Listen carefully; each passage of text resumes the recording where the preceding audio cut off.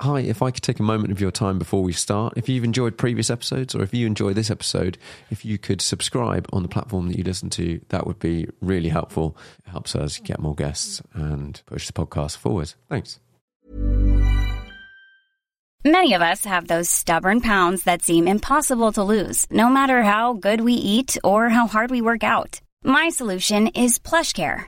PlushCare is a leading telehealth provider with doctors who are there for you day and night to partner with you in your weight loss journey. They can prescribe FDA-approved weight loss medications like Wegovy and Zepbound for those who qualify.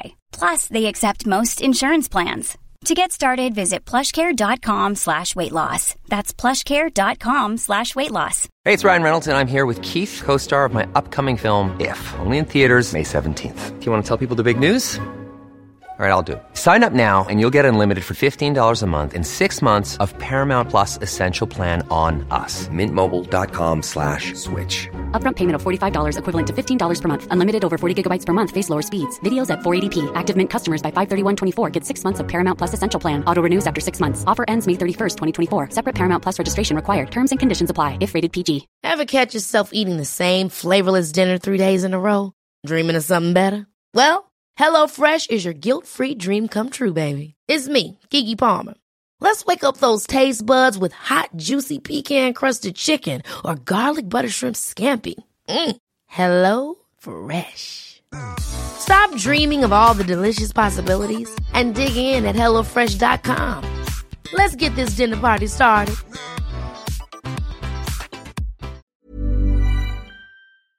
Hi, welcome back to Car Chat, and I am here today with Merlin McCormack. Is that how you say it? That's how you say it. McCormack at Duke of London, and you are at Duke_of_London on Instagram. Correct. And all that sort of stuff. You're not a social media influencer type person. The Duke of London is an establishment. Yes, we had this debacle yesterday, and somebody asked me in a thing we were filming, I was like, how did it come about? And I said, no, I mean, am I allowed to say that I just made it up? Because I really did. Yeah. You've actually done, I've seen some pretty funny, amusing little videos come out over the last couple of years. Yeah. Produced. You did one yesterday. Yeah, we don't really take it too seriously here. As we try and, I guess, exhort some of our own personality through our social media channels and things. And again, we're not a polished dealership per se, which is probably quite apparent. So what would you describe yourself as and this place? I mean, predominantly, I guess, going back on exactly what I just said, I buy and sell classic cars and some more modern supercar stuff. And this place itself is being built as a hub for car enthusiasts in London. I kind of got so pissed off with not having anywhere to go that was within reach. Yeah. We're in sunny Brentford. We're in sunny Brentford in West London. It's an area that's been close to my heart for many years. I grew up near here. We used to explore these derelict buildings when we were naughty kids, and now we have taken the opportunity to kind of restore an old soap factory into West London's first kind of car venue for people of a like-minded disposition, if you will. I don't know when I first came across you. It was probably, I don't know, 5 years ago now when you had your first, the first site? Yeah, because I remember the first time I met you came down in blue. Oh, yeah. Just to the old stables, which was an old, I mean, you remember it. It was, half the site was a wood recycling plant, and the other half of the site was my buildings. So the place was just covered in sawdust constantly. We had 2-year-long battle there with dust, and it was an interesting place. But the building itself was beautiful. That was an 1890s built stable block that used to be on the ground of the original Brentford Market, going back to like the 1700s when that was founded. So it's a really characterful place, and I think that really was what springboarded a kind of identity for us. We only had a little 7-car setup there. I mean, you've been there. Yeah. And that's now been demolished and made way for Brentford Football Club's new stadium. So it left us homeless. We had a really interesting 3 weeks before we had to move out, when we literally didn't have anywhere to go. And then I found a site adjacent to where we are sat right now, and it had a great landlord developer who had, again, plans to regenerate it in a few years to come.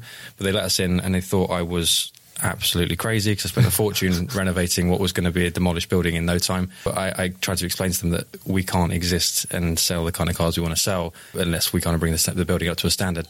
by the same token, obviously, that our rent was heavily subsidised, so it allowed us to be in this part of town in that kind of capacity. That was a 16,000 square foot site, so a huge step up from what we'd had initially.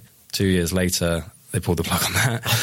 But with grace, we knew it was coming. We had plenty of notice that time. And fast forward to January this year, we took the keys on the building we're sat in now, which, we got just shy of, I think we've got 51,000 square foot here, so it's been a huge leap. Hefty, yeah.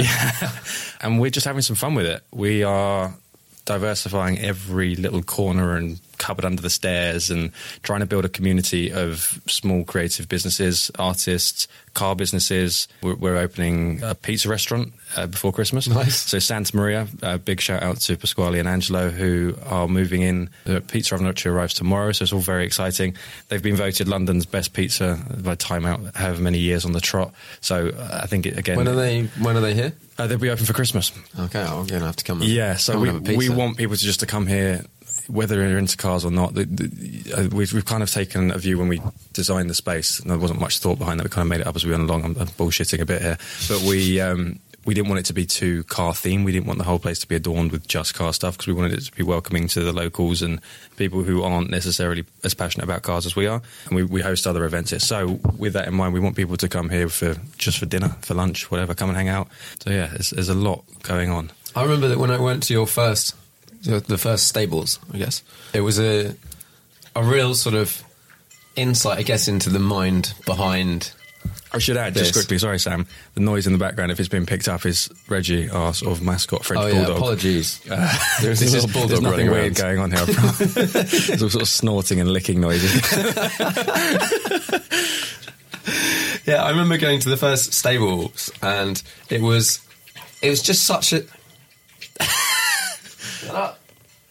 it was just such a cool place versus other dealerships. Like, you go into so many dealerships, and that sort of, I mean, it's not really a dealership, but you go into so many dealerships now, and they're so like clinically clean, and there's a really smart desk at the front, and then these cars all just sort of aligned in straight lines everywhere, and then there's a picture of like one Ferrari on the wall or whatever, and then massive price tags, and that's my idea of hell. And no one wants to go in. No one wants to go into these places. They're not inviting either, and I think there are some beautiful examples of places like that, and we've got mutual friends who own places like that, and they're hugely successful, and I'm very proud of what they're doing. But they are very tailored to their clientele. We kind of want to be a bit more accessible, approachable. You've seen the vast variety that we sell. It's everything from $5,000 stuff up to £1 million stuff and everything in between. So there's, if you're into cars, there's something for everyone. If you're not, again, we're trying to add elements to bring other people on board and get them involved in the business and the brand, and again, the community that we're building here.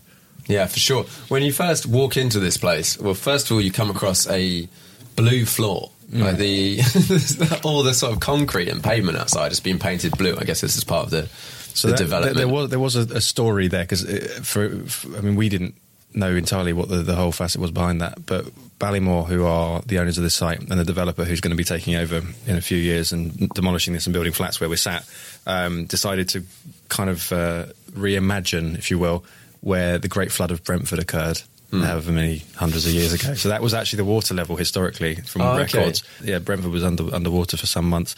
So yeah, it's a bit tongue in cheek, and it's become very recognisable, I think, through our social media and stuff. Yeah, it lends itself so well to shooting cars on. Tim, our sort of in-house photographer guy, Tim Scott, it took him a while to persuade him it was the place to be. But now it's kind of built its own brand, and he loves shooting here, so it works for everyone. Yeah, it's really cool, and you'll see loads of photos. If you ever see some photos, and it's like a bright, so it's sort of like a light pale blue, I guess, floor and background. That is where we are, Cheek of London, and it's good for the meets and stuff. And as I was saying, if you walk in, it's not like most dealership type places. There's like a Smeg fridge over there. There's some bicycles on the wall. There's loads of like funky furniture everywhere, and it's just this. It's not one big unit that is then filled with stuff. It's all this sort of like quirky little areas and corridors as you walk around and you find different stuff. And like you said, you've got some cheap stuff, and then you walk around a corner and there's what's that downstairs? Is it a 355 Challenge? Yeah, it's a right and drive original Challenge car, yeah. That's quite cool. That's an awesome thing. It's like blue with yellow stripes and stuff. Did someone just say, "Hey, I've got this to sell. Do you want to?" Yeah, so we do. Majority of our stock is on consignment. We do own some of it, but it's a big part of our business model where we sell for other people. That car belongs to a dear friend who has had it for a number of years, and it's just time for him to move on. Did he race it, or is it? He hasn't actually raced it. He's rebuilt it, so he's quite a well-known Ferrari man, and he's overseen a kind of renovation on it, respray, a mechanical overhaul on it, so it's now ready for. It's really, you could literally take it on the track tomorrow, which is quite exciting. And it comes with the famous brakes, but they're not on the car at the moment. They're in the box, just because if they go wrong, it's like 20 grand. It's got road brakes on it at the moment. What got you into cars? Have you always been a car person? Yeah, I mean, from birth. I know when Becky was on here the other day, it was sort of the cliche bump in the tummy thing, but it's the same truth for me. So my parents have always been into cars, and my dad started out at Rolls-Royce as an apprentice, as a panel beater back in, well, he lied to them and told them he was 18, so he would have been, I think it was when he was 50, so it would have been like 1975, 76. He dropped out of school and started as an apprentice there. Within a handful of years, worked his way up the ranks and was final inspector on the production line at Mullen Park Ward, the Rolls factory in NW10. And yeah, he is just an unbelievably skilled craftsman and one of a dying breed. So he sprung away from that in the early 90s and started up his own business called the Romance of Rust. And I was brought up around that. So yeah, we started sweeping floors when I was probably old enough to hold a broom, and spent our summer holidays in there hitting our fingers with hammers and spray painting things and just making a nuisance of ourselves. And yeah, the passion grew from there. My mum, same thing. She had estate agents when we were kids, but she always had the most eclectic collection of cars.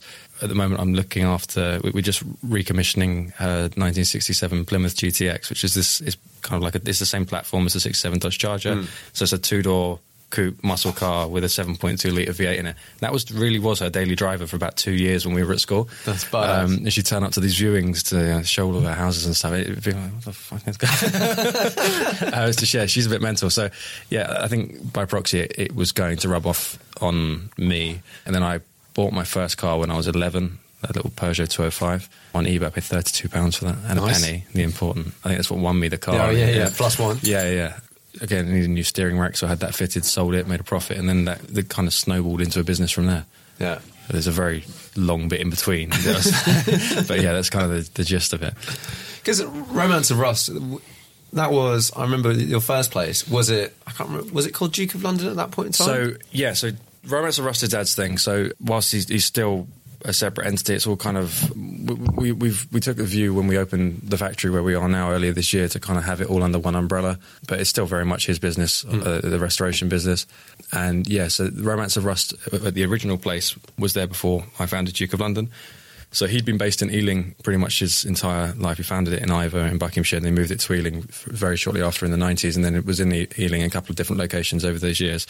We then moved that business to the Brentford Football Club site back, it must have been 2012 or thereabouts, and the unit next door to him then became available at the same time that I decided to take this full time, and so I leased that from Brentford Football Club, so we had the entire building, and then after that, about a year later, I took on about 7 other buildings opposite Duke's Paddock, we called it, and began to kind of work with other small businesses, whether it be taking a sort of stake in them or subletting to them, and built a nice little community down there that we've then scaled up once more into the old place and then scaled up quite substantially into this place here.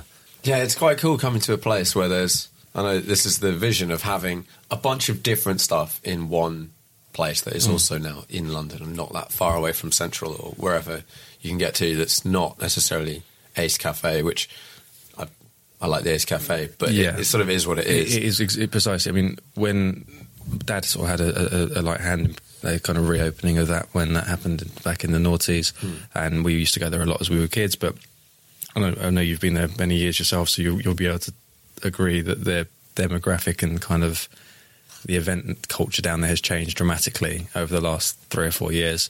I like this place for what it stands for, but I think it's a shame that it sometimes attracts the wrong crowd. It's totally being taken over, well, not necessarily taken over, but kind of taken over by the worst aspects of the car community. Don't get me wrong, the classic car night there, the Porsche night, it's still fantastic, and that's a real nice kind of, again, a community-led event. But then when you see all these, I don't go up there regularly enough, like burnouts with like kids standing on the side of the road and stuff. It's going to go wrong, and it often does. And that's totally the opposite of what we want to attract down here. You're welcome down here and whatever you've got. We're not snobbish about whatever you drive. It's just you've got to come with a kind of level of sensible, to be honest. Behave yourself.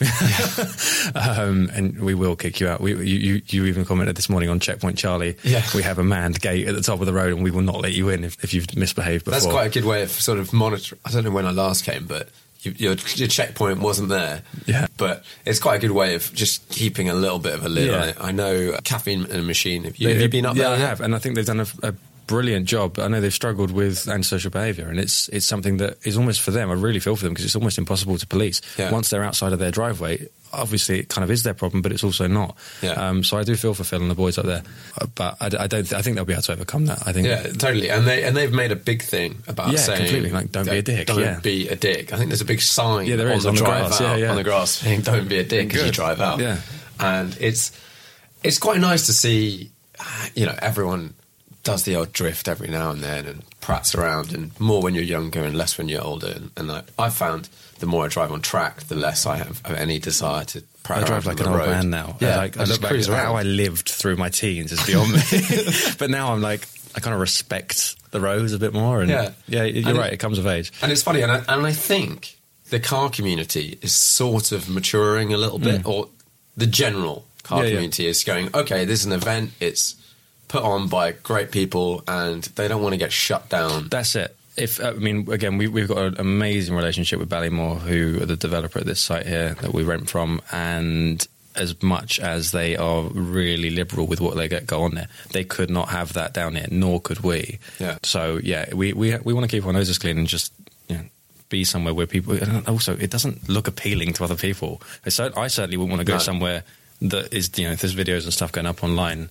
It's just not really my scene. There's a scene for it, and great. And I do miss the days of this kind of like Curry's car park meets at 2 in the morning, the tunnel runs and all that sort of stuff. But those days are kind of gone for me. Sort of gone. Yeah. And I think for most potential customers and all that sort of thing, it's not acceptable anymore. No, not at all. But times are changing. But it is really cool to come somewhere where you can pop in. And one of the things I like about coming here is I always see you driving stuff that I'm like, what the hell is that? And then over time, I think probably from when we sort of first met, which is probably 10 years ago. Yeah. Bloody hell, that's a long time. Yeah, we're looking good.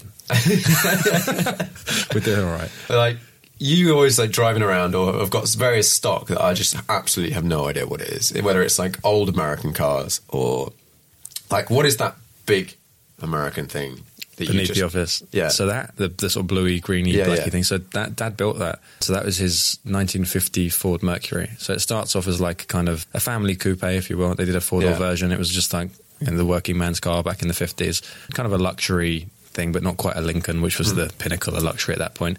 So he bought that as a shell in Nebraska in the States in the 80s and shipped it over and spent most of the 90s chipping away at it around customer work and chopped the roof and radiused all the corners and changed the Frenched in new headlights, Frenched in the rear lights into the bumper, and just it's like every panel is being touched. Yeah.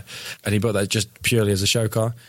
He rushed to get it finished for a concours in 2001, the Louis Vuitton concours at the Hurlingham Club, and it won best in class. And then he had no part to play in the mechanical side of things in the build, and the plaster thing wouldn't start. Oh no! And you have to drive to the podium to collect your award. So from that point on, he kind of just like fell out of love with it immediately, and it went into storage. And we just dug it back out, and I've kind of put a lot of pressure on him to rebuild the engine, which has just been done. It goes back in before Christmas. Yeah. So I've never driven it.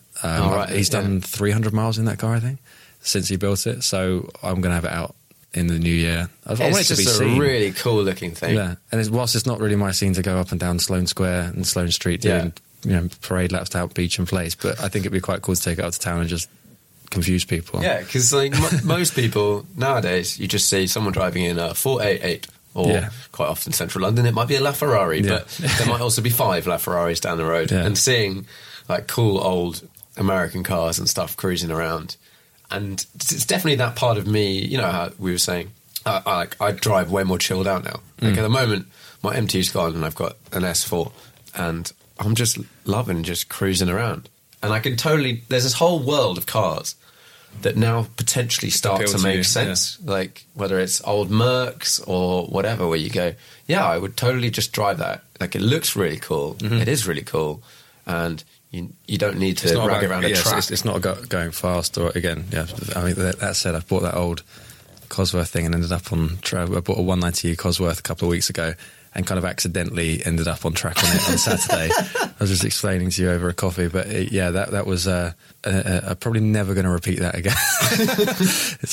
What was so great or not great about having that car on track? Well, I mean, it's a car that I've wanted since I've wanted a 190 Cosworth since I was a kid. It had to be the Smoke Silvers, which is basically a gold. It had to have the manual box, or the Senna spec, if you will. Yeah. And I picked this up. We've put a lot of work into it in the last 2 or 3 weeks. It'd been sat for quite a few years.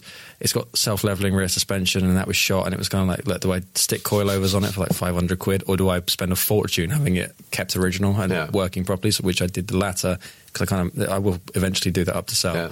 And it's a self-leveling suspension with a kind of it's not traction control, but it's got this weird locking diff thing on it that kicks in every now and then. It's awful on track. Where did you take it? Bedford. Yeah, so that was in the rain. We had intended to take the Clio that myself and my other half have built up to the track, but the diff went on the way, so we ended up on track in this Cosworth, which we managed, I think, 7 laps. I spun twice, she spun once in the wet. And we said, do you have much experience driving on track in the wet? Not an awful lot, no. And she had none. She'd never driven on track. And I said, Georgia, here's the keys. She'd never driven the car. She's never driven a car with a dogleg box either. And so she's got in there, and I was like, we're literally in the pit lane. I went, all right, there you go, you're going. And she's like, yeah, cool, yeah. I just embraced it. And I was like, fuck, okay, she did a really good job. Yeah. Yeah, but it was an emotionally and physically exhausting day. Yeah, I got here before Merlin this morning, and I just saw... Because the sort of door, the shutter was halfway down, so I couldn't see he was driving. But I just saw this long bonnet of this 190 just like cruise up, and I was like, "Oh yeah, Merlin's in another random cool car today." Yeah, it's good fun. I think that another car that we were talking earlier about the market, the classic car market. It's another car that is sort of now having its day. People are going for the more kind of affordable, obscure stuff. It's no secret that the sort of the 100 to 200 grand, 60s and 70s 911s are struggling to sell, but yet this kind of pocket money stuff, people are kind of going, okay, cool, yeah, that's the next best alternative, and I think that's a safe bet. And there's loads of things out there that are, let's say you want a 70s 911, fine, that's one thing. Yeah. But there's loads of stuff out there that is cool in its own right. Totally. And unique as well. It's different. I think that, and it's different. Yeah, you've got your lovely 911. We've just picked up a 72 side oiler Targa for my old dear that we're just recommissioning. So I love them. That won't go anywhere. That will stay in the family now. But there's loads of other stuff. Yeah, the box has been ticked. And whilst I love it and I love the way it drives, and I'm sure you can say your car is phenomenal. So it's an amazing experience. Great. There is so much more to it than just being another guy on Instagram with a 911 backdate or hot rod or whatever. They're still cool. They'll always be cool. But okay, what else? Yeah, exactly. So I'm looking for the more interesting stuff. I definitely get that enjoyment walking around here. Like if I just stick my head up, what can I see? Now this is going to basically I'm going to have no idea what these things are. There's some old minis, some classic minis. There's a lot of minis. I love a mini. What else we got? We got a Lancia. So you got the Evo 2 Delta. Yeah, that's a mega car. They just look so cool. Yeah, I mean, Eugenio almost kind of set the world alight. Yeah. And rightly so, with the whole "Make Lancia Great Again" thing. I mean, it was almost... green was never great. We can all agree that this is a complete phenomenon. I love green, but it was never... I mean, it was an unlucky colour initially. Yeah. So that whole campaign was tongue-in-cheek, and now I'm looking at, like... 991 Targa 4 GTSs, and if ever there's a green one, that's the one that buys. That's probably going to be the one. But the whole Lancia, I really want a green car right now. Yeah, me too.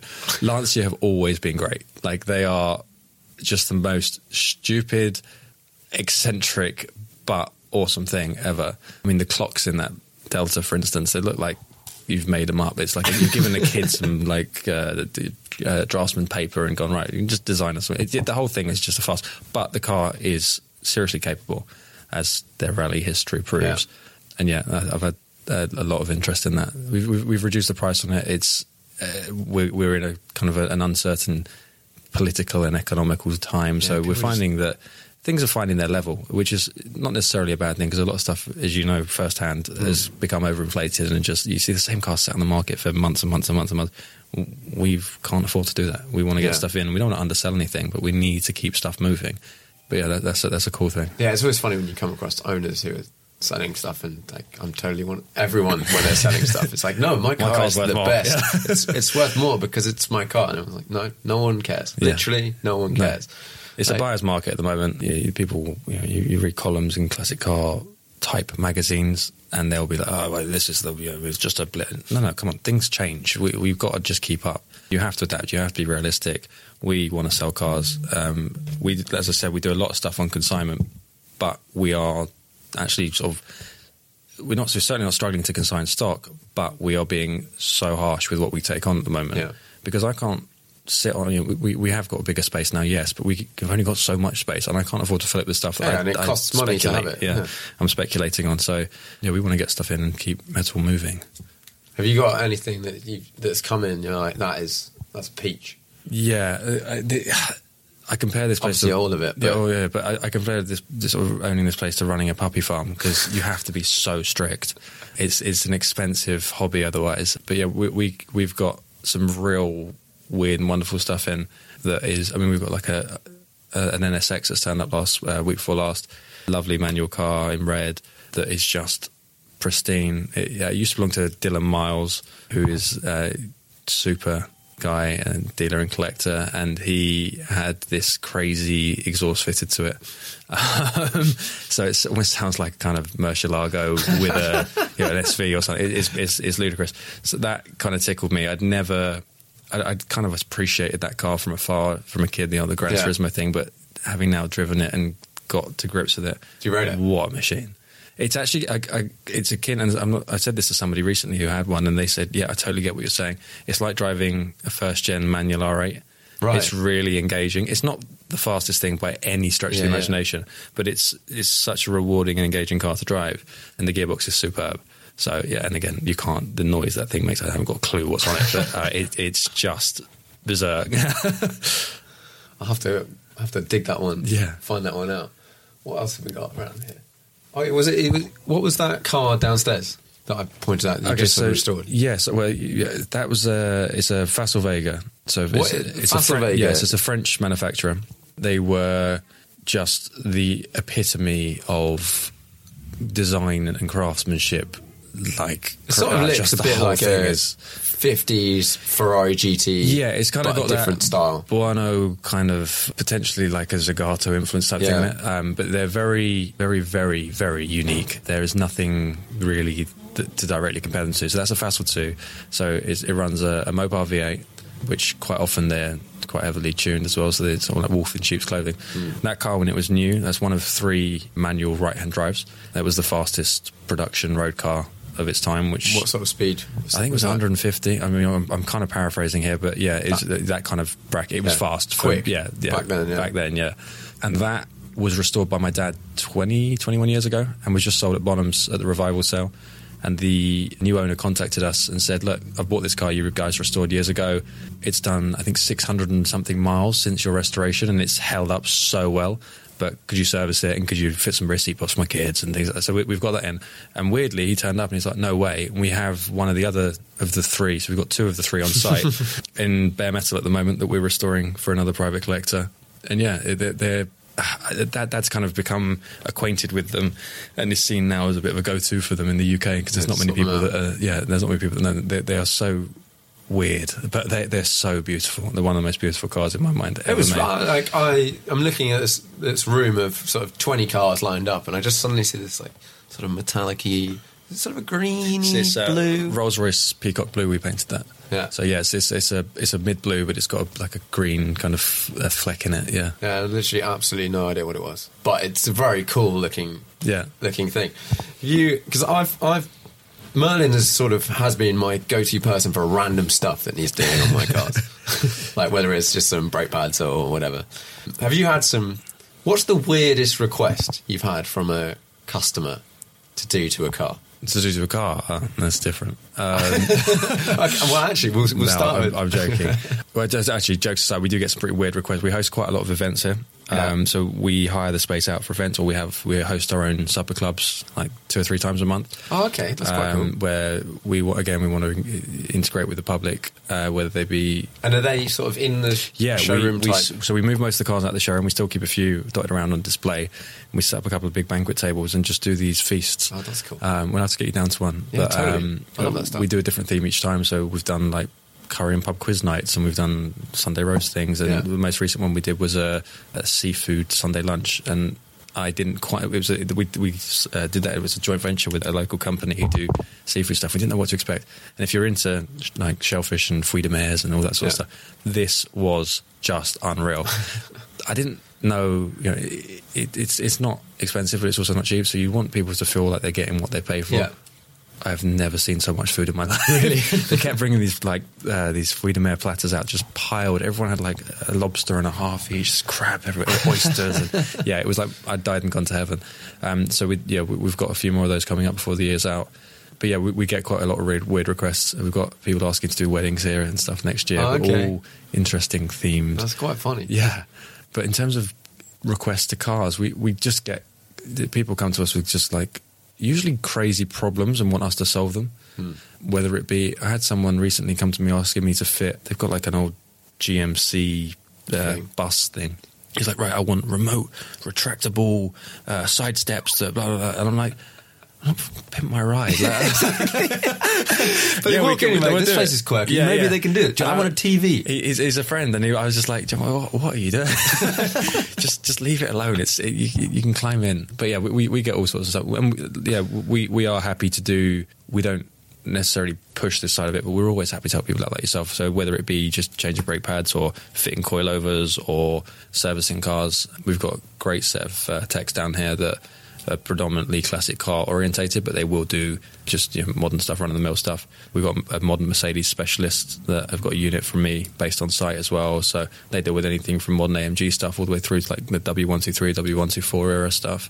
Yeah, it's funny. We've got a mutual friend who is one of those guys, and I don't know whether your audience out there, you probably have this mate who he's bought a car, and then the first thing he's done is decided that he wants like 80 million bits of carbon to put on it, which is not gonna.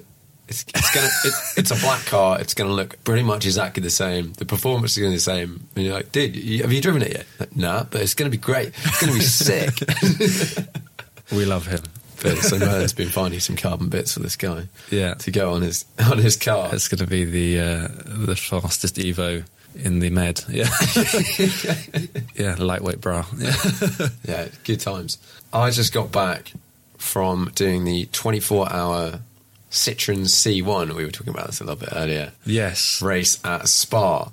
Have you? So that really appeals to me. Yeah, because I'd seen it from afar, and I saw a few other people had been there and ended up in similar territories as yourself.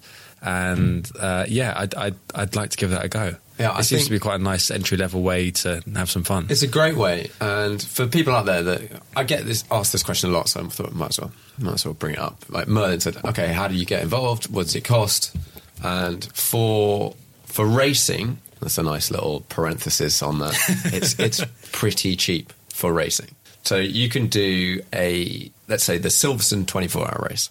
We did it as a 5, and I think it was about £1,800 each, and that was for 5 hours of race time, probably 5-6 hours of race time each, assuming the first guy doesn't stuff it. Yeah, but per hour, that's got to be the cheapest way to get out in a car. Absolutely, and that was like everything. You turn up. We had testing on a Friday. All of our tyres. We were with a really good team called PrepTech, who I had quite a big crash that ended our and Spa you lived to tell event, tale, and I'm completely fine. Like, pretty much completely fine. Yeah, glad to hear it. For those that are thinking about driving a C1 around Spa in the wet, Blanchimont is questionably flat, so probably not. So I had quite a big off there, about 90 into a tyre wall. But you'll be back. I'll be back. Learnt a lot, and it's so much fun racing. Well, racing's fun.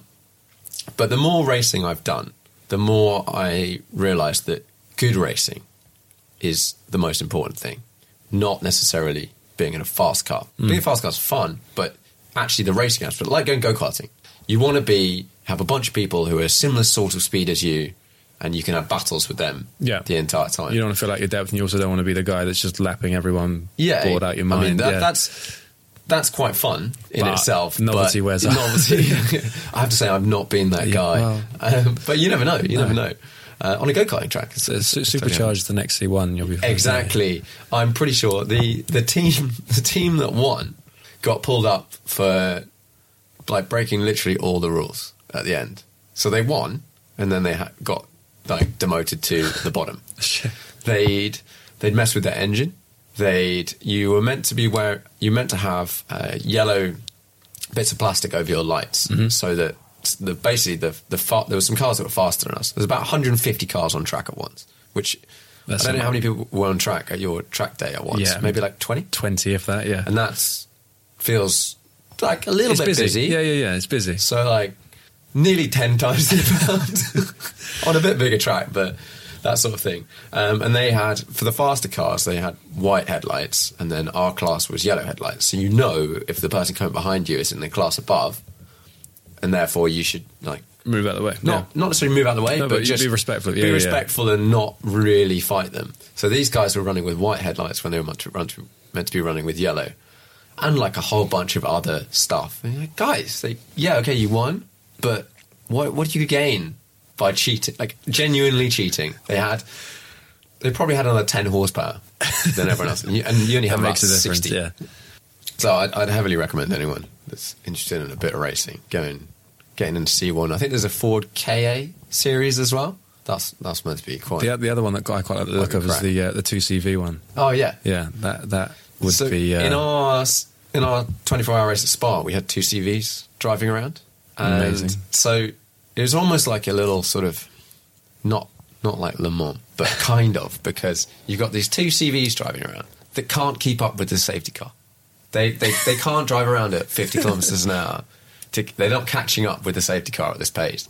And then you have the C1s, which are sort of in the middle, and then you have these guys that have taken a 2CV, and they're called like the Diane or something, and they basically just built their own car, like a prototype type C1 2CV, and they're 20, 30 seconds a lap faster than us, and we're 45 seconds a lap faster than the 2CVs or something.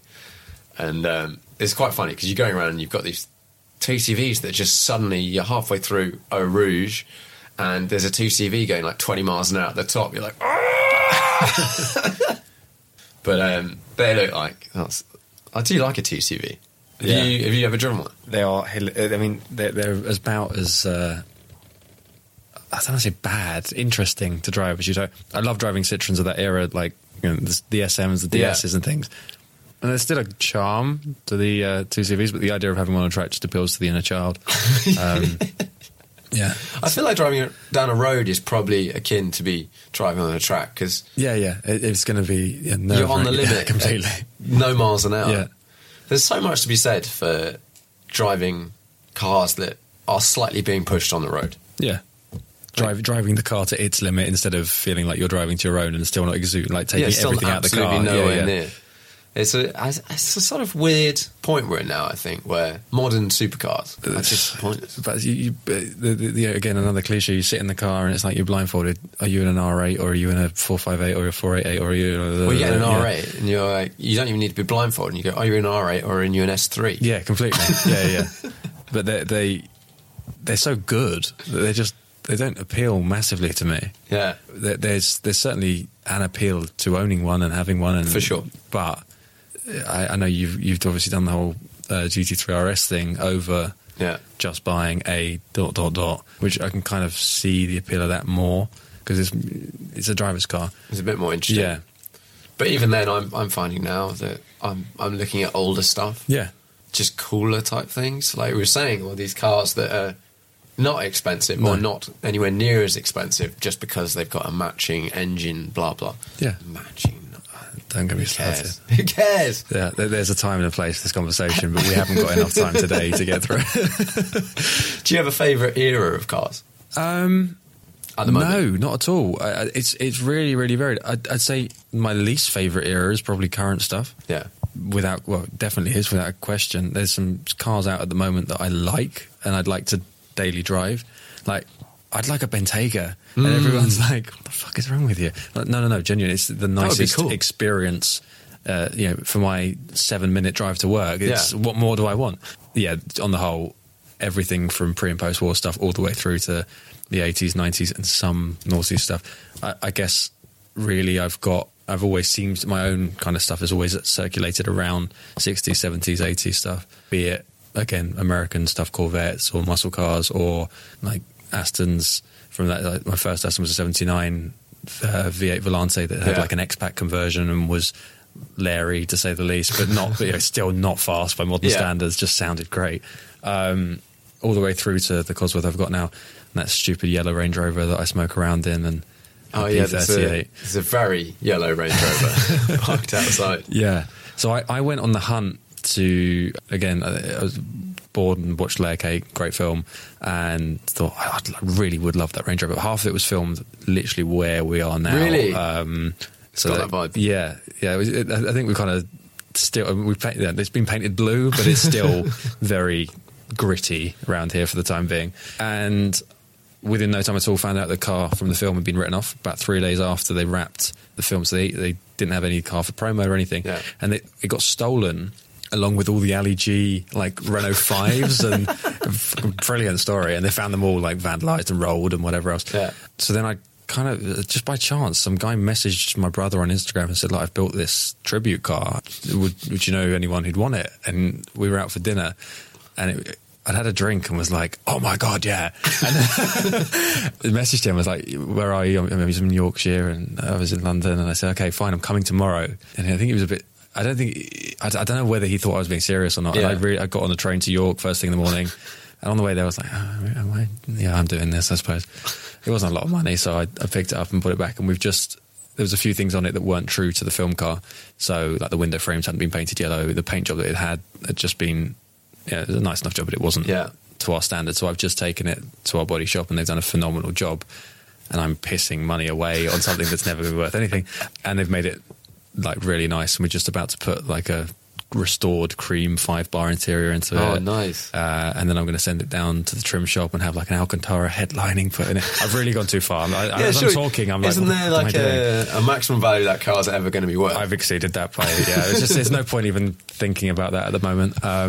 Plan to keep it? Yeah, I mean, Louis Cars and Bug sent me a link about 4 years ago to a DVLA auction to a plate DUK3M, so Duke M, and I was like, oh my God, I have to have it because Duke, the business, and M, my initial.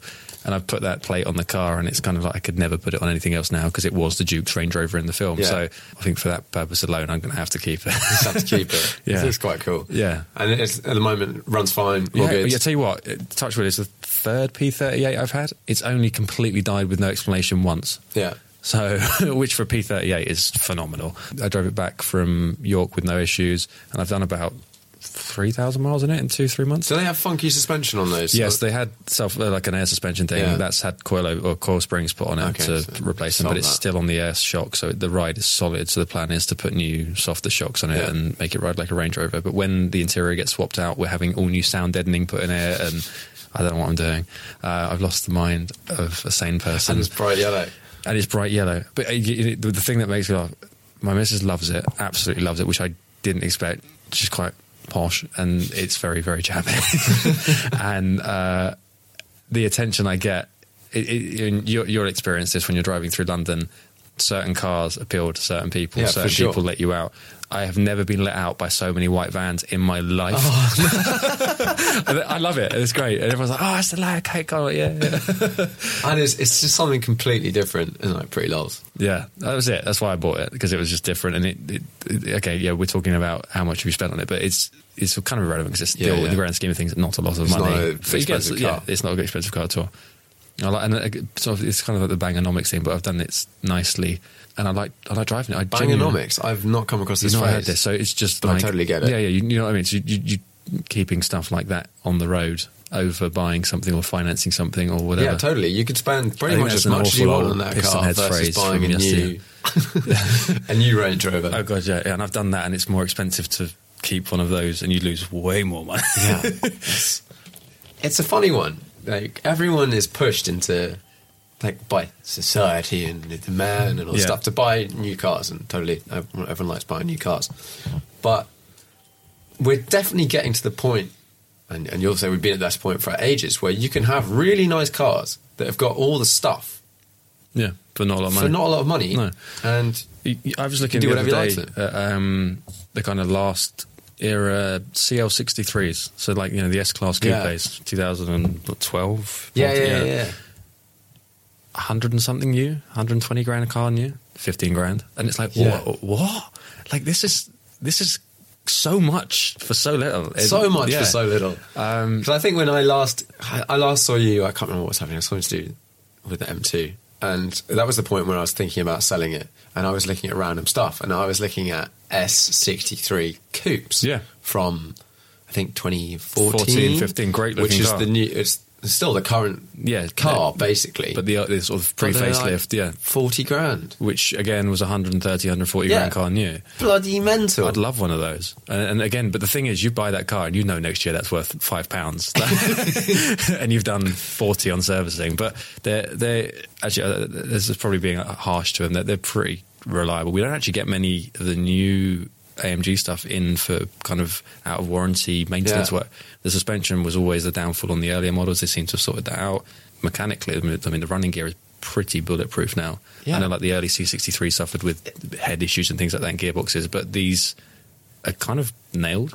Yeah, and I think in like a couple more years, when that car is 20 grand, 25 grand, you sort of go, I think you go, okay, it may lose a significant percentage of its value. But it's only 3 or 4 grand. But it's only going to be a couple of grand, and you're driving what was a 130 grand car, which still has Apple CarPlay and massage seats and a fridge in the back, and pillarless windows, and a suspension that looks down the road and sees a bump coming and then adapts for it, and all this sort of stuff.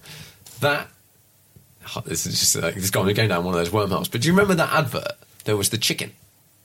It was Mercedes, and they had, like, half the advert was them holding this chicken, and they were moving the body of the chicken up and down. Oh, and its head was staying perfectly level. And they were like, magic suspension. This is what we've got in the S-Class. You're like, that's quite... it works. Quite a joke's representative. But I think there's a lot of... There's a lot of bargains to be had in that kind of era of stuff from 2010 through to 2015, 16. The problem is manufacturers are facelifting or coming out with a new model every time you blink. Yeah. And you're like, hang on, we haven't got over how good that was. Ferrari, for instance, you look at like the 488, great car, okay, it's been around for years. They're like, right, not now, that long. No, precisely. It's like, right, everyone's got their pistol, everyone's got their pistol. Right, Tributyl. It's like, well, hang on. Whoa. What are you doing? It's interesting how this is going, because I was talking to someone yesterday about this with modern supercars. Like, the market, I don't think, I may be wrong, and I'm sure certain manufacturers are very different to others, but I don't think the run-of-the-mill supercar, whether it's an Aston Martin Vantage or if it's a 488, it's pretty rogue to call that like a run-of-the-mill car, but for that brand, versus the special editions, I don't think they're selling that much. People, because manufacturers are making so many special editions. Why would you buy the standard car? And it's becoming easier to buy the special edition as well, which was always when the Speciale, the Aperta, for instance, came out, you could not get one. You had to be somebody, and now we've got friends that have bought Pistas that, for want of a better phrase, aren't known to Ferrari. Pretty much. And I know a bunch of people that were offered them. Yeah, precisely. And haven't bought them, which is unheard of. But 2 years ago, not everyone would have snapped it up and flipped them and whatever. And we get offered quite a lot. We do quite a lot of our sales off market. It's a big part of our business that we don't publicise. A lot can happen in 3 years, like a chatbot may be your new best friend. But what won't change? Needing health insurance. United Healthcare Tri-Term Medical Plans, underwritten by Golden Rule Insurance Company, offer flexible, budget-friendly coverage that lasts nearly 3 years in some states. Learn more at uh1.com. Hiring for your small business? If you're not looking for professionals on LinkedIn, you're looking in the wrong place. That's like looking for your car keys in a fish tank. LinkedIn helps you hire professionals you can't find anywhere else, even those who aren't actively searching for a new job but might be open to the perfect role. In a given month, over 70% of LinkedIn users don't even visit other leading job sites. So start looking in the right place. With LinkedIn, you can hire professionals like a professional. Post your free job on linkedin.com/achieve today. It's massively, because there's a lot of private things that happen. But the amount of stuff that we've seen, the special editions, even the new 991 Speedsters and stuff that was... I'm interested to see what's going to happen with that car. Yeah, because everything wants a premium. I kind of get that. But the kind of premiums that cars are trying to command now just won't work. Like the GT2 RS. How long have Porsche West London have that car sat in the window?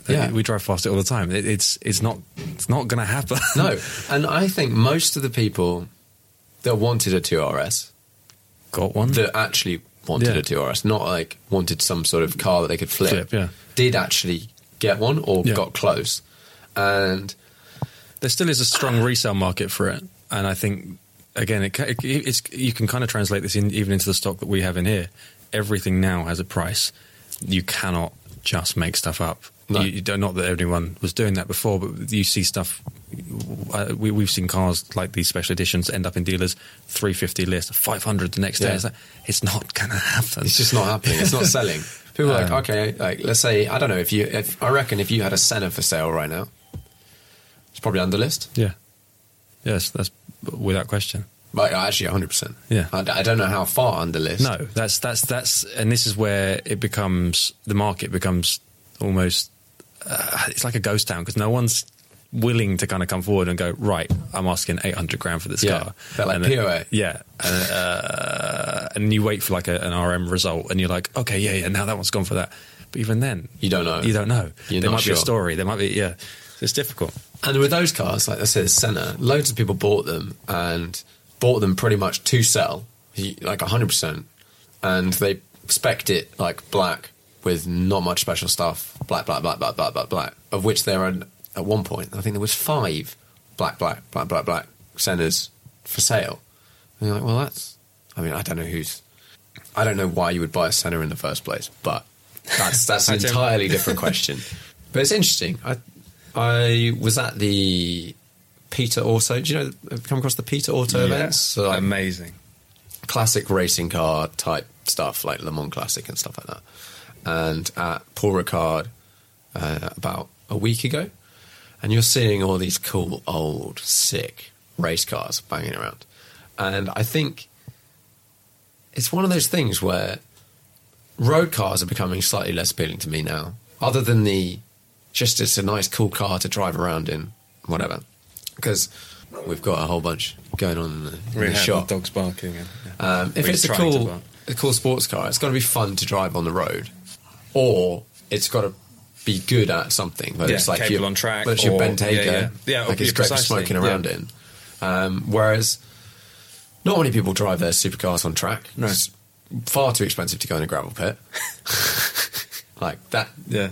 You've got to have a lot of money. As soon as you've done that, you buy yourself a nice new GT3 RS with the Weissach back, and you've done it all. And then there's a photo of your car on piston heads, and suddenly everyone's like, "Oh yeah, that was that car that was it went out on track like it was intended to. It doesn't make it worth it. Did anyone die? Like, exactly. Come on, they're made for that. Yeah, and I now definitely have. I'm sure you're similar. I would rather buy a car that's being driven, not necessarily. Driven the life out driven of, but absolutely every single day. I don't want to buy a car that's got 1,500 miles on that's 5 years old. Yeah. What's going on there? It's obviously rubbish. Yeah, or invariably, those cars seem to, because there's, the cars that people have bought as investment, they've got 5 owners, and you're like, well, as much as it doesn't really matter, it's kind of like, guys, just drive the fucking thing. Yeah. Right? Like, and what happened to history, but like, for a road car, history is a bit of an interesting one, ignoring just like shunts and whatever. I like the idea that cars had a bit of story. Yeah. And race cars have stories in the sense of they've won races, they've been to races and stuff like that. But road cars, let's look at someone like Tim now, for example. His Ford GT, he's It's been to the Nürburgring. It's got to be the highest mileage car bar a Ford-owned car. It's done these amazing journeys across the States. I'm sure he's going to do tons and tons more with it. And if you're buying a Ford GT, does that add value? I think at the moment it doesn't add any value whatsoever. It's possibly negative. But at what age does a car become interesting? Like with my old 911, since I've had it, I've been to Sweden, been to northern Scotland. Yeah, you've got all these photos this and line stuff. where it's like, at what age does a car, in what era and what definition of a car does that become a charm, like you say? Something like your Porsche is a great example. It's proper hot rod. It's custom built. So because it's not original, it almost doesn't matter. And if anything, it proves that you've gone through it and you snagged it and there's nothing actually wrong with it. That's it. Every time something's wrong. At the moment, what's the company called? There's a company that makes legit aircon systems for old 911s, and I've the system, I'm just waiting to have it fitted at the moment. But it's one of those things where, like, people who they drive some sports car, and then they moan. It's normally pissing heads. They're like, oh, why'd you upgrade the stereo? Why'd you even bother listening to the stereo? It's like, well, how often? You're about to say, I'm not driving. 6 hours on a motorway? Yeah. It's pretty boring, mate. Yeah. But no, I don't know if you've seen it. There's that Carrera GT that's just come out for sale with 65,000 miles on it. Is it black? No, it's silver car. There can't be many with that. No, I think it's, I don't know if it was Octane Collection or someone like that's got it up for sale. And they're asking, I think it was like 300 grand, which, great. Like, someone was talking to me about this car recently, and they were saying, should I buy it? Yeah. Like, well, it's an interesting question, because completely. if you want a Carrera GT... And you want to spend as little as possible and get a car that is proven, and there's no way you can say there's any issue with that car, because if it's done 65,000 miles, it's done 65,000 miles. Yeah, it's probably going to do another 40. Yeah. As long as, there'll be work that needs doing on the way. Four clutches on the way, yeah. But if the car's 300 grand versus one that's 700, it just doesn't matter. And, like, people that go, okay... Like my F40, it's not the lowest mileage car, but it's nowhere near the highest mileage car. It's like 15,000 miles at the moment. But when I was looking, and I've looked at Carrera GTs at various points in time and stuff, and these cars come up that are, they've had 1,000 miles. You're like, well... You're going to pay a premium for that car, and then you're going to be the one... it. Yeah, precisely, because otherwise you're going to lose all the money you've spent having that low mileage car. Yeah. It's such a double-edged sword, and this is why, like I say, these cars that have 1,500 miles on have got 5 owners, because no one wants to drive it. Yeah, and they go on a trailer. Yeah, everywhere. One owner from new and 10 years old. And yeah, I can see the huge chance that if a 2,000 kilometre F40 came up for sale with one owner from new, it's going to be a big price. Of course, and I can get behind that. Yeah, maybe it's been in a collection or a museum. There's bound to be a story there, but when you've got a car that's past hands. No one wants to drive it. Everyone's scared to drive it. It's like, at what point is someone just going to bite the bullet and go, oh, for fuck's sake, just get in it and drive? Oh my God. Yeah. I met this owner the other day he has a bunch of cars, but he has a 288 GTO that there was some weird story. I think he owned it 10 years ago or something, and he saw it in a dealership and was like, oh my God, that's my car. And it had like 6,000 miles on it or something. And he went into the dealership and said, I think he was just dressed kind of normally. Oh, cool, 288 GTO. I think I used to own that. I'd like to buy it. And they're like, yeah, whatever. He's like, here's my card. Can you just call me? I'm busy. Can you just call me? We'll sort it out. Done. They didn't call him. He started to get a bit annoyed by this, as you would. Yeah. Walk into the dealership, I want to buy that car, and then no one seems to give a shit. When it's I don't know what a 288 GTO is now. 2 million? Yeah. Maybe more. Eventually got another dealer friend who's friends with to go and get this car. And he bought it, so I think he bought it, it was probably 8,000 miles on it, and was daily driving it. Took it to the Nürburgring, took it to Spa, did track days, took it to Silverstone. Hero. You are absolute legend. And I think I'd like to, when it comes to either buying stock or for me to buy a car, if I meet someone who's like that and is like, yeah, I've done this and I've been hearing it and here's a story, and that adds literal value to the car to me. It's not all about money. I mean, it's a nice asset class, the whole automotive world, but we all deep down, the sort of true enthusiasts like these things because they represent so much more than just a lump of money sitting there.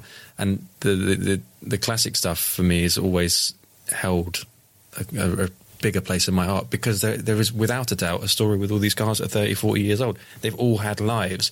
And finding that out and exploring that and getting to meet owners like that. Yeah. When you come to buy a car, So it's the cool. best part of it.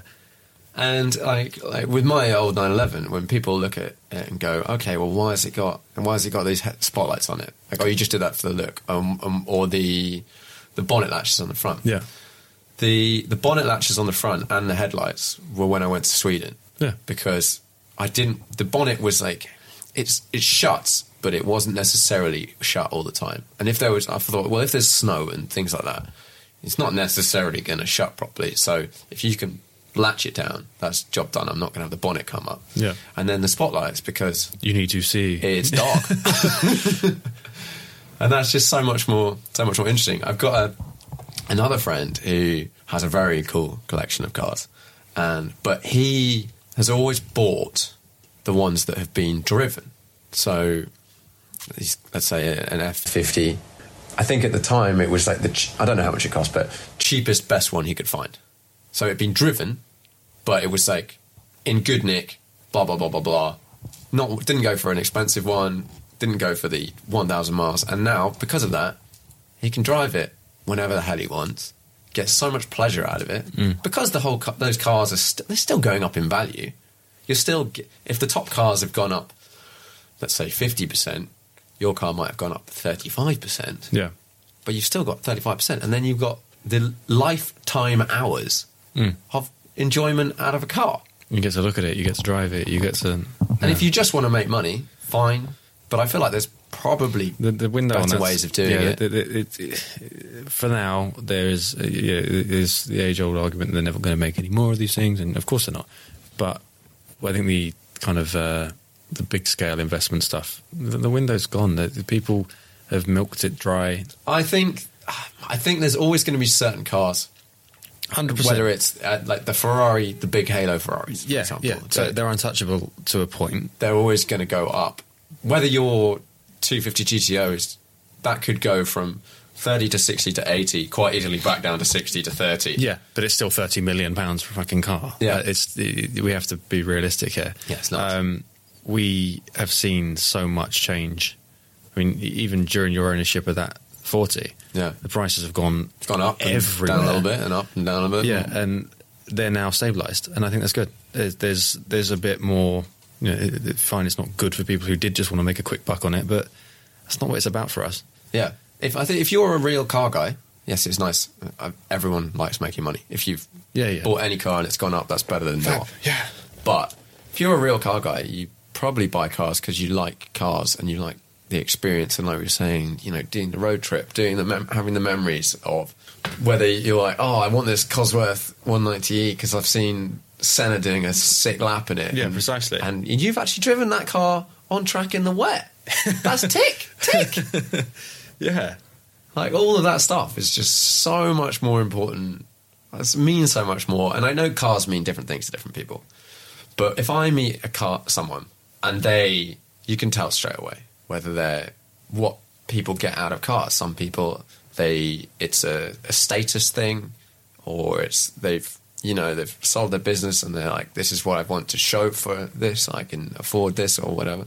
But when you meet the people that I think really love driving and really like cars, they have an appreciation for all of these things. Like, you can come somewhere like Duke of London and you can walk around with someone who might have, I don't know, a Koenigsegg. But if they're a car person, I've got friends who've got all sorts of cars, but they'll get just as excited about a classic Mini or whatever, and a crazy little funky American car as a £20 million Ferrari or whatever. Yeah. Like, each thing has their place. We want this place to be just that. We want people to turn up in. We don't care what you turn up in. We want people to turn up in anything and everything, from that stuff through down to the early Minis and everything in between, because we see those reactions on people's faces, and we're like, okay, there are other people out there that are as mentally, into this warped stuff, into this stuff as I am. And building it was just totally an extension of my mind. We wanted just to have somewhere that I wanted to go to, and hope that other people would appreciate it and enjoy it as well. To see when we have like our Classics and Cake charity coffee morning, cars and coffee thing, seeing the sort of eclectic mix of people turning up, time and time and time again. It's so nice for me to be like, fuck, this is really... Yeah, you're building this sort of like almost like family of car That's people. It. With that in mind, we're launching a membership in the new year as well, which is just going to be, we're having a members lounge put upstairs for people to just come and host meetings there, or escape from partners, bring partners, whatever. And we'll be doing a lot of members only events, drives, rallies, things like that. But we want it's not going to be a lot of money to be a member here, but we're going to be really selective with who we want here.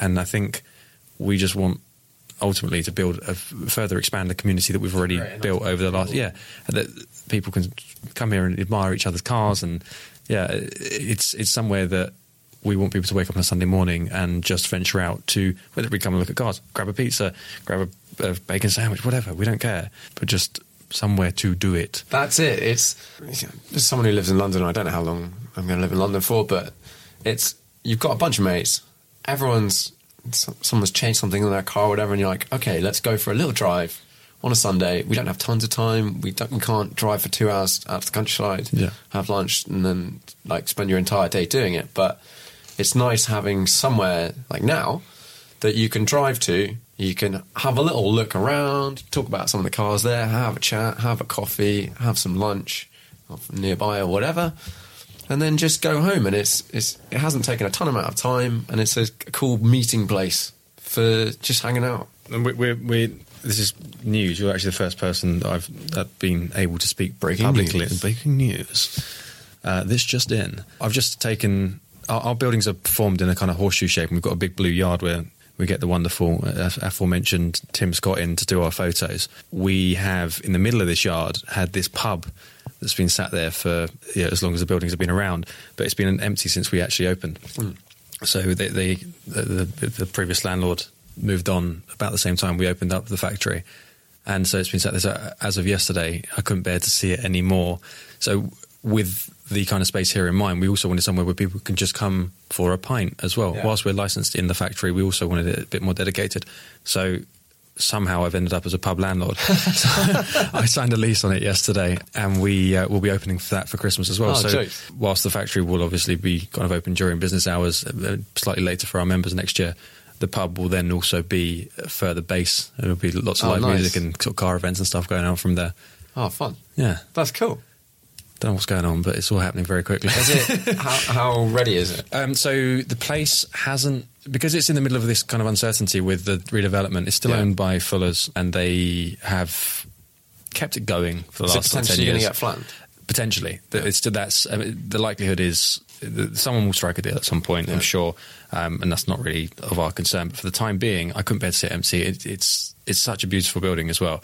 But it's just slightly underloved inside. So we're going to give it some love. Nice. And just keep it within the realm of what we're doing. Behind our workshops in the building opposite, the other blue building where my dad and my brother are based, we've got Dad's Venetian garden that he's spent months curating. Yeah, I'll show you afterwards. So he's put like a kind of an Italian ornate fountain water feature in the middle of it, olive trees, and it's right on the water. So we are quite literally on the River Brent here. So behind the building, we look out over the water, and one of the things that's always appealed to me for Brentford is it's this long-standing corner of commerce, because you've got the River Brent, the Grand Union Canal, and the Thames all come to a head here. So historically, there's been all these huge waterside wharf buildings where stuff coming in from the Midlands and further afield would come in, and this was like their gateway to London. So Dad's little garden will become our new beer garden for the pub, so you'll be able to see him hammering away while you're sitting there enjoying a pint of Pride. Nice. Yeah. That's cool. It's going to be good fun. It is a really cool spot, this. I really like it, and I think you've done well. It's good. Thank you. Yeah, it was I don't know how, I think you saw it pretty early doors. Yeah. So historically, it's been empty for 20 years. We'd had, obviously not under our care, but it had people in that had stripped out all of the copper, so there was no plumbing, there was no wiring. They'd had all the lead off the roof, so there was no... It was kind of like... we had brambles growing on the first floor, which I'd never seen that before. So it was a bit of an eyesore. So we've painted it pink, and but I didn't want to go too far with it. I haven't done the floors. We just gave the floors a really deep clean and seal. So it's got from where this was in more recent years, a car parts factory back in the 80s, it's got a red painted concrete floor that's all distressed, but I love it. And so we've kept that. And we didn't want to go too far with it. Whilst we spent a small fortune on it, we were not here forever. So I've had to be really strict with myself as to how far we go. Not do the full Range Rover. Yeah, not do the full Range Rover. I like that. But it is cool. It's cool. Right, I think that's quite a good place to vaguely start wrapping this up. So normally I finish with 5 questions for my guest. So let me just scroll down my iPad. Do you have a most memorable driving trip or journey? Without question, yeah. So about 3 years ago, I, alongside Dad, sold a 300 SL Roadster. It's an American car, to a client of ours who we painted it for. It was white car when we sold it to him. We painted it in a beautiful anthracite Mercedes metallic, like gunmetal grey. And he had it shipped down to his place on the Riviera in France. And one day he phoned me up and said, look, I've kind of had my time with it. He's done a lovely job with it, but I think it's now time to move it on. No worries. Could you sell it for me? No problem. That's absolutely fine. We were struggling to get anyone to pick it up from Provence. You can see where this is going. There we go. And sounds like a good trip. He was he'd bought something else and needed to kind of speed things up a bit. So we decided the best route was for me to fly down there and drive it back. And whilst I've done this a lot with other cars, and for anyone who's driven a 300 SL, they'll know it's a great car, but not necessarily the car you want to do 1,000 miles in. Right, okay. Why specifically not? They're so hot. Oh, okay. So there's a reason they chopped the roof off and made the Roadster. So the Gullwing was the kind of racier, whatever. But they are unbearably hot. Oh, okay. Even the Roadster. This was in kind of August, middle of summer. And I flew down there on my own and I jumped in it and drove back. And I took the sort of the D roads home. And it just stuck with me. No radio. So for that journey, I managed to survive the 24 hours of driving without anything. And it was just the most zen experience I've ever had in my life, regardless of cars. Cool. Yeah, it was amazing. That for me, I've never felt cooler. Yeah. You're balling. I was like 19 or 20 driving this thing back, and I was like, yeah, this is really, really cool. As soon as I got back to London, we drove it straight into town for a photo shoot, and we pulled up outside. We were on Dover Street, and we were doing something with Dover Street Market. It was a Men's File magazine. We're having a launch party. So we went from the photo shoot straight to this launch party, pulled up outside again, felt like, the dawn. Yeah. And we'd said to the owner, we're going to get some pictures in town. I hope that's all right with you. Yeah, great. It'd be great for marketing it. So come back out. Victoria Beckham's opening her new shop outside. There's paparazzi everywhere. Yeah. We've walked out like a young kid getting in this like £1 million car. What the hell's going on? The fucking thing wouldn't start. So Alex Penfold got a video of us being bump started. Oh, nice. Down Dover Street. Ask him if he's still I'm sure he does. And that was, again, great fun. I think we'd left the lights on, or whatever it was. Yeah. But yeah, that was a very memorable time with that car. Sick. Right, next question. 5-car garage, unlimited value, only caveat, it's got to fit into your life. So I'm just totally mugging you off here, but I've just about nailed a 10-car garage. I don't know if I can skim it. Well, you've got to skim it down to 5, mate, because that's the question. Yeah, fair enough. Daily driver. It's a good starting point. So, daily driver. You quite like to drive lots of different cars. Yeah, daily. I think that's the biggest thing that still gets me going, because you'll know, being around cars, having done the Gumball and all this sort of stuff, you kind of become pacified to everything. It's like whatever. Whatever tickles everyone else, the 99% of people, you're like, okay, whatever. Yeah. The thing that still gets me going is the fact that daily I'm driving 5 to 15 different cars every day of all sorts, and I love it. I absolutely love it. So yeah, it's a tough one. Daily driver. And this isn't necessarily I'm going to again completely go off piste here, but it's not necessarily something that I would want to own forever. But right now, it's right now. Yeah, right now. I know I said Bentayga earlier, but right now I think the thing that I would like a lot as a daily driver would be a Lusso. Yeah. Good. Yeah, or an FF. From a value point of view, it's half the price and kind of not far off. I drove a Lusso recently. I did a back-to-back with an F12 and a Lusso. Yeah. And it's... Because the F12, you've got the older... Yeah. Kind of FF-style interior and the infotainment and stuff. But also, same with the FF. you get a lot more of the car noise. Yeah, which The for me is Lisso huge. it's a bit like, right, you've got an RS6, but it's got the V12 in it. That's the sort of feeling Yeah. that driving a Lisso is like, which, to be honest, most people would go, well, that sounds unreal, and that is But pretty I get what you unreal. mean, it's a bit more clinical. But you don't quite have... It's just really good at all the stuff, and you don't quite get that, like, fizz factor. It's the Speciale versus Pista thing again, isn't yeah, it? yeah. All right, fine. I'd say Still what, has a V12 in you've it, made though. my mind up for me. Easily led. So But, there we go. FF right now, and again, because it's quite literally half the price, you can get a decent spec FF now for under 100 grand, which is... Can you? Yeah.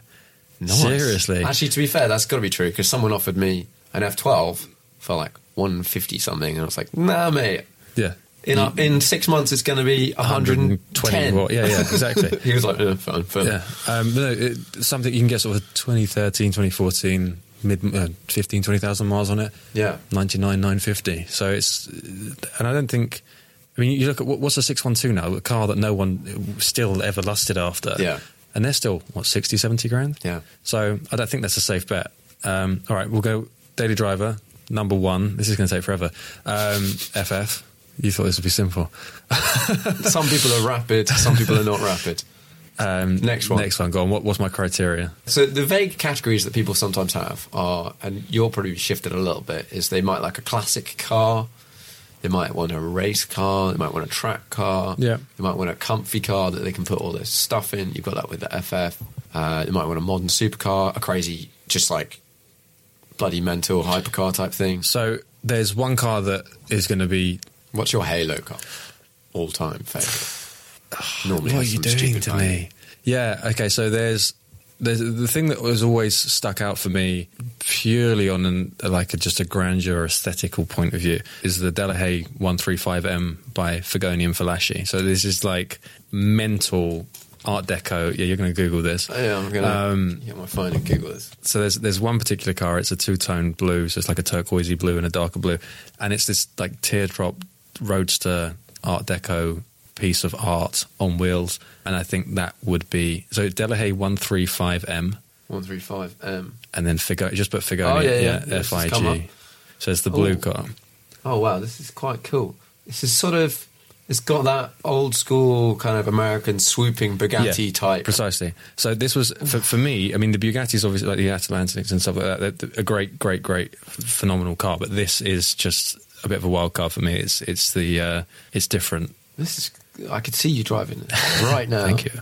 You wouldn't be able to park it in the blue outside because it's blue. Need to be camouflage, yeah, but it's... that for me is that is without, if you're going to make me do this top 5, this is in there. So you've got your FF, you've got your Delahaye. Yeah, I've got my Delahaye, and then as much as I was slagging them off being hot, without question a 300 SL, but it would have to be a roadster. Right. Yeah. I don't actually like the Gullwings. I'm going out on a real limb here. Oof. I know. If I was buying an SLS, I'm going to buy the Gullwing, but for that, I just think it's 10 times prettier without the roof on it.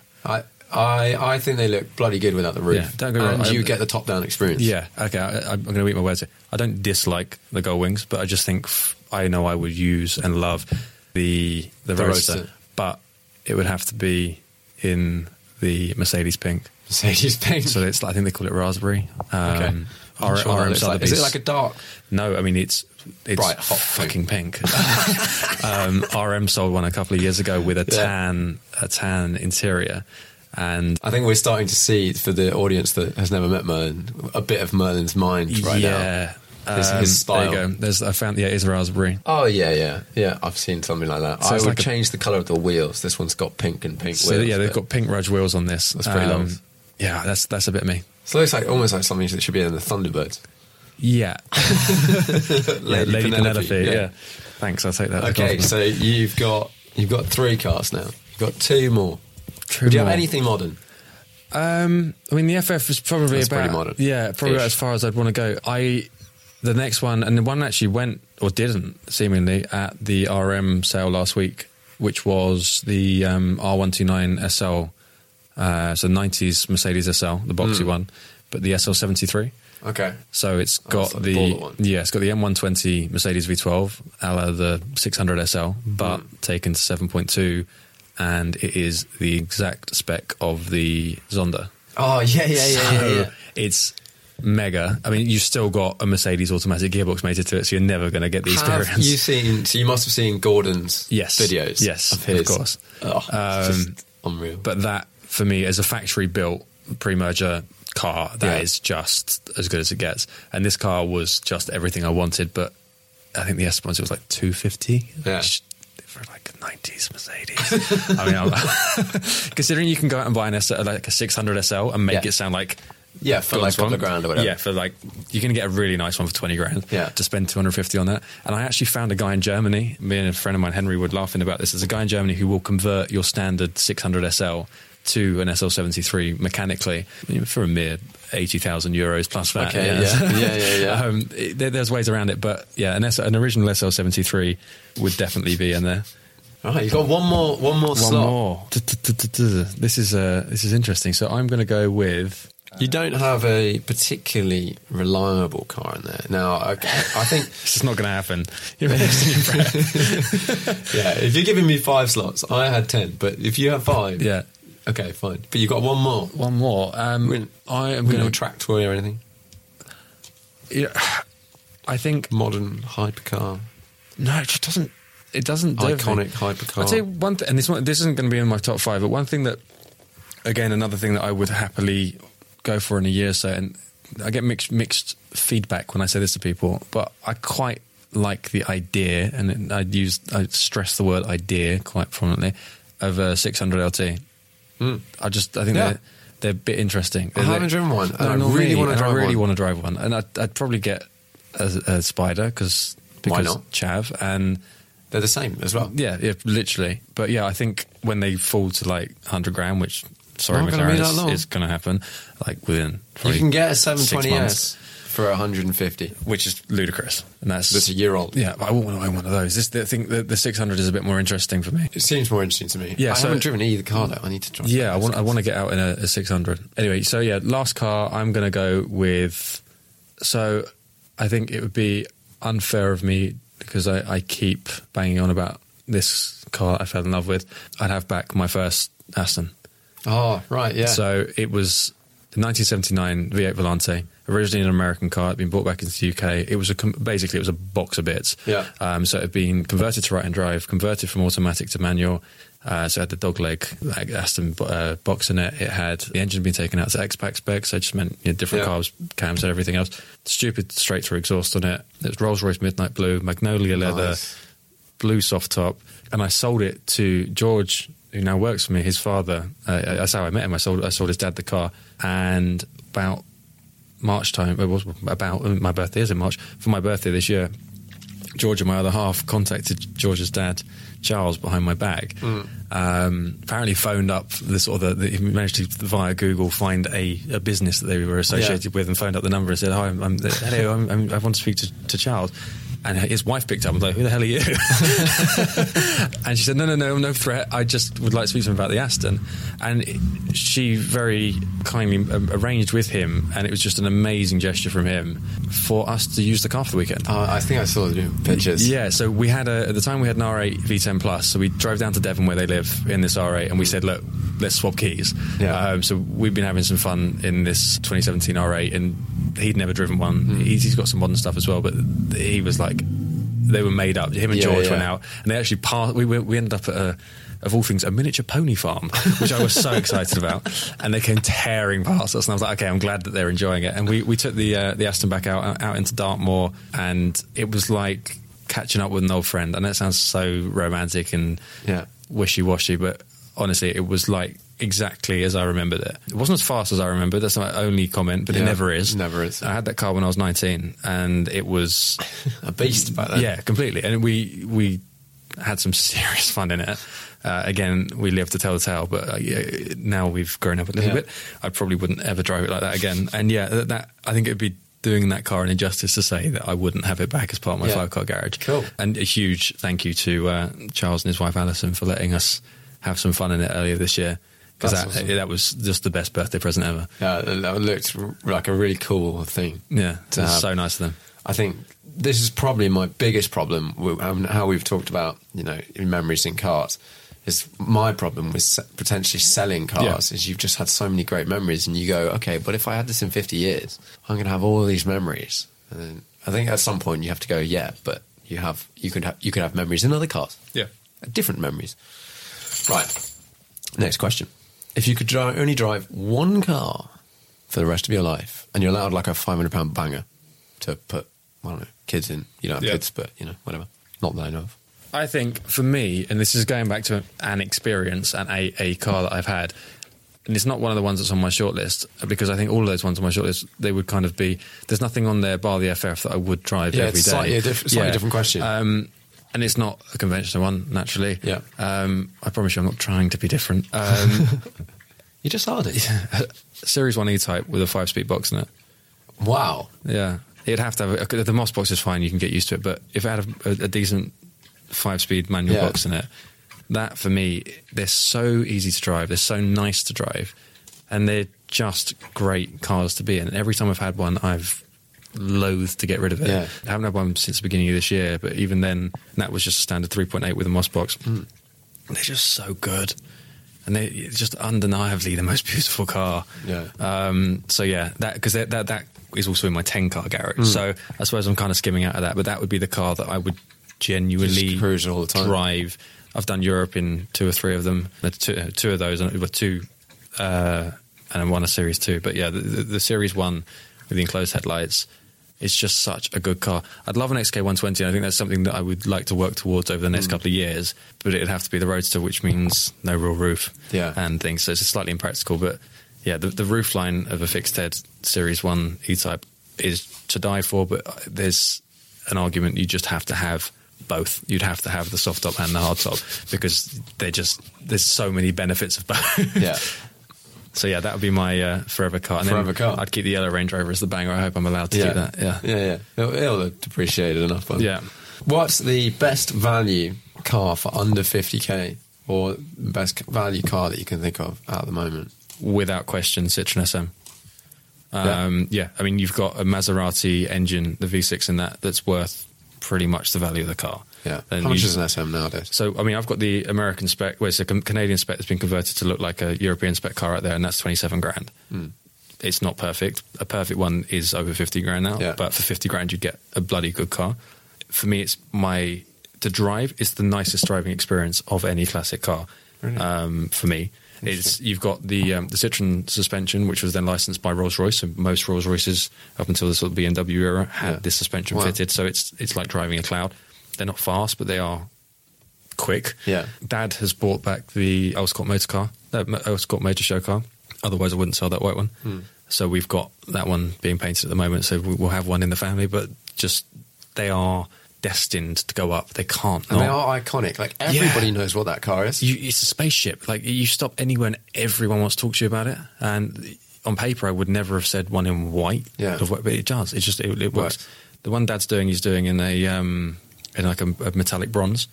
It's like a bronzy browny gold, which is really cool. That sounds like something that they should be in. Yeah, precisely. But the age-old saying is that they were designed by philosophers, not car designers.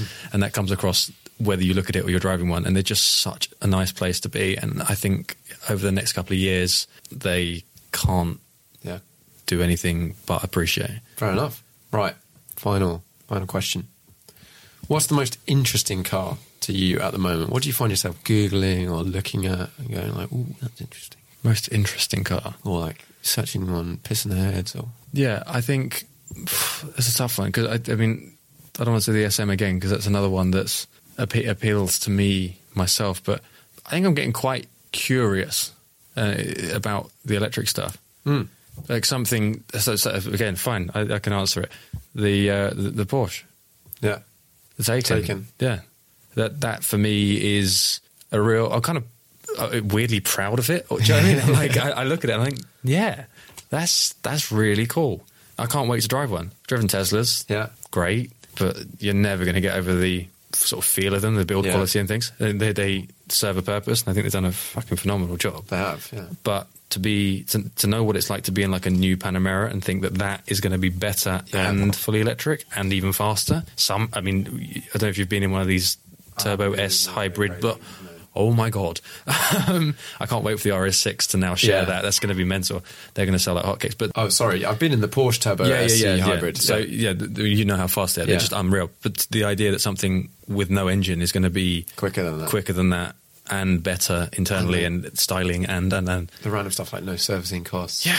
I think they've really nailed it. And that's, in the last year, that's the one car that I've gone, holy shit, yeah, fair enough. It's not anything, it's more what it stands for. No, but it's more, they've let someone else kind of develop it and then gone, okay, cool, there's a market, okay, we can do it better. Yeah, that's the thing. I would love to drive a Model S back to back with a Taycan, just to get an idea, because I think most people will look at those cars and go, well, the Model S is the same speed and it's not at half price or whatever. For me, it'll be, but how does it make you feel getting in that car? And the engineering that I'm pretty sure Porsche will have done, and it's something they've talked about, probably as a little bit of a defense of why it's not faster, is they've done so much engineering to make it reliable long term, and you not fry, like it's got a completely different voltage architecture, doesn't it? 800 volts, I think. Or is that is that the terminology? Anyway, whatever.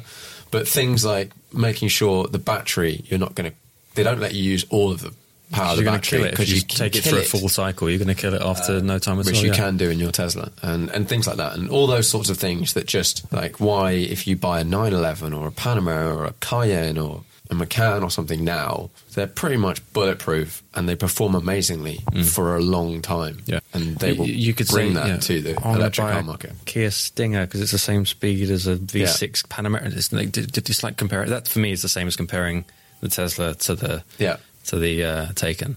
It's just good. I think revolutionary is possibly the wrong word, like you say. It's not quite. It's more of an evolution of what exists. It's just it's an amazing step in the right direction. The electric stuff, I think I don't want to speak too soon, but I think I'm pretty confident that we're going to be able to own and drive petrol cars for the duration of our life, certainly, be them classics and things like that. But we've got to start adapting. Yeah, I wouldn't, we have these ultra low emission zones and stuff in London. Potentially we could have a no emission zone, and it could be London. And you're only allowed to drive an electric car. That will happen. And in that scenario, I think I'm more interested in... If you said you had to get an electric car right now, I wouldn't be looking at getting a big electric SUV or anything like that. I would be looking at getting a small, ideally like kind of nice, so maybe like an Audi A1 type car, but electric and light. I quite like I wouldn't own one, but I quite like the i3. That it ticks a very big box, and I'm surprised. I mean, I'm sure they've done well in the world, but you don't see that many of them in London. No, I think they've held their value. Yeah, quite they well. have, and but with that in mind, they're not cheap because there's a lot that goes into them. But they're also they're sort of the very beginning of this electric journey. Yeah. I think what we've had recently, the Peugeot 208, I think it was E. It's a small Peugeot, but actually, as with all Peugeot's new cars, it looks quite good from the outside. The inside is like designed nicely, and actually, just having a small light car is going to be super efficient, because it's all very well having an electric car, and people are like, oh, it's good having an electric car. But actually, if you have a 3-ton brick, it could potentially cost you just as much to run as a petrol car. Now, it will cost you a bit less, but it could cost 2/3 the price, because it's just not actually very efficient. But yeah, I think it's interesting. It's interesting where these things are going to go, and hopefully you'll still be allowed to drive old classic cars and stuff every now and then. There'll always be a way, I'm sure, for the foreseeable future at least. But yeah. Okay, well, thanks very much. And thank you for having me. Coming on the podcast. Thanks for coming down. Cheers. Ever catch yourself eating the same flavorless dinner 3 days in a row? Dreaming of something better? Well, HelloFresh is your guilt-free dream come true, baby. It's me, Keke Palmer. Let's wake up those taste buds with hot, juicy pecan-crusted chicken or garlic butter shrimp scampi. Hello Fresh. Stop dreaming of all the delicious possibilities and dig in at HelloFresh.com. Let's get this dinner party started. Even when we're on a budget, we still deserve nice things. Quince is a place to scoop up stunning high-end goods for 50 to 80% less than similar brands. They have buttery soft cashmere sweaters starting at $50, luxurious Italian leather bags, and so much more. Plus, Quince only works with factories that use safe, ethical, and responsible manufacturing. Get the high-end goods you'll love without the high price tag with Quince. Go to quince.com/style for free shipping and 365-day returns.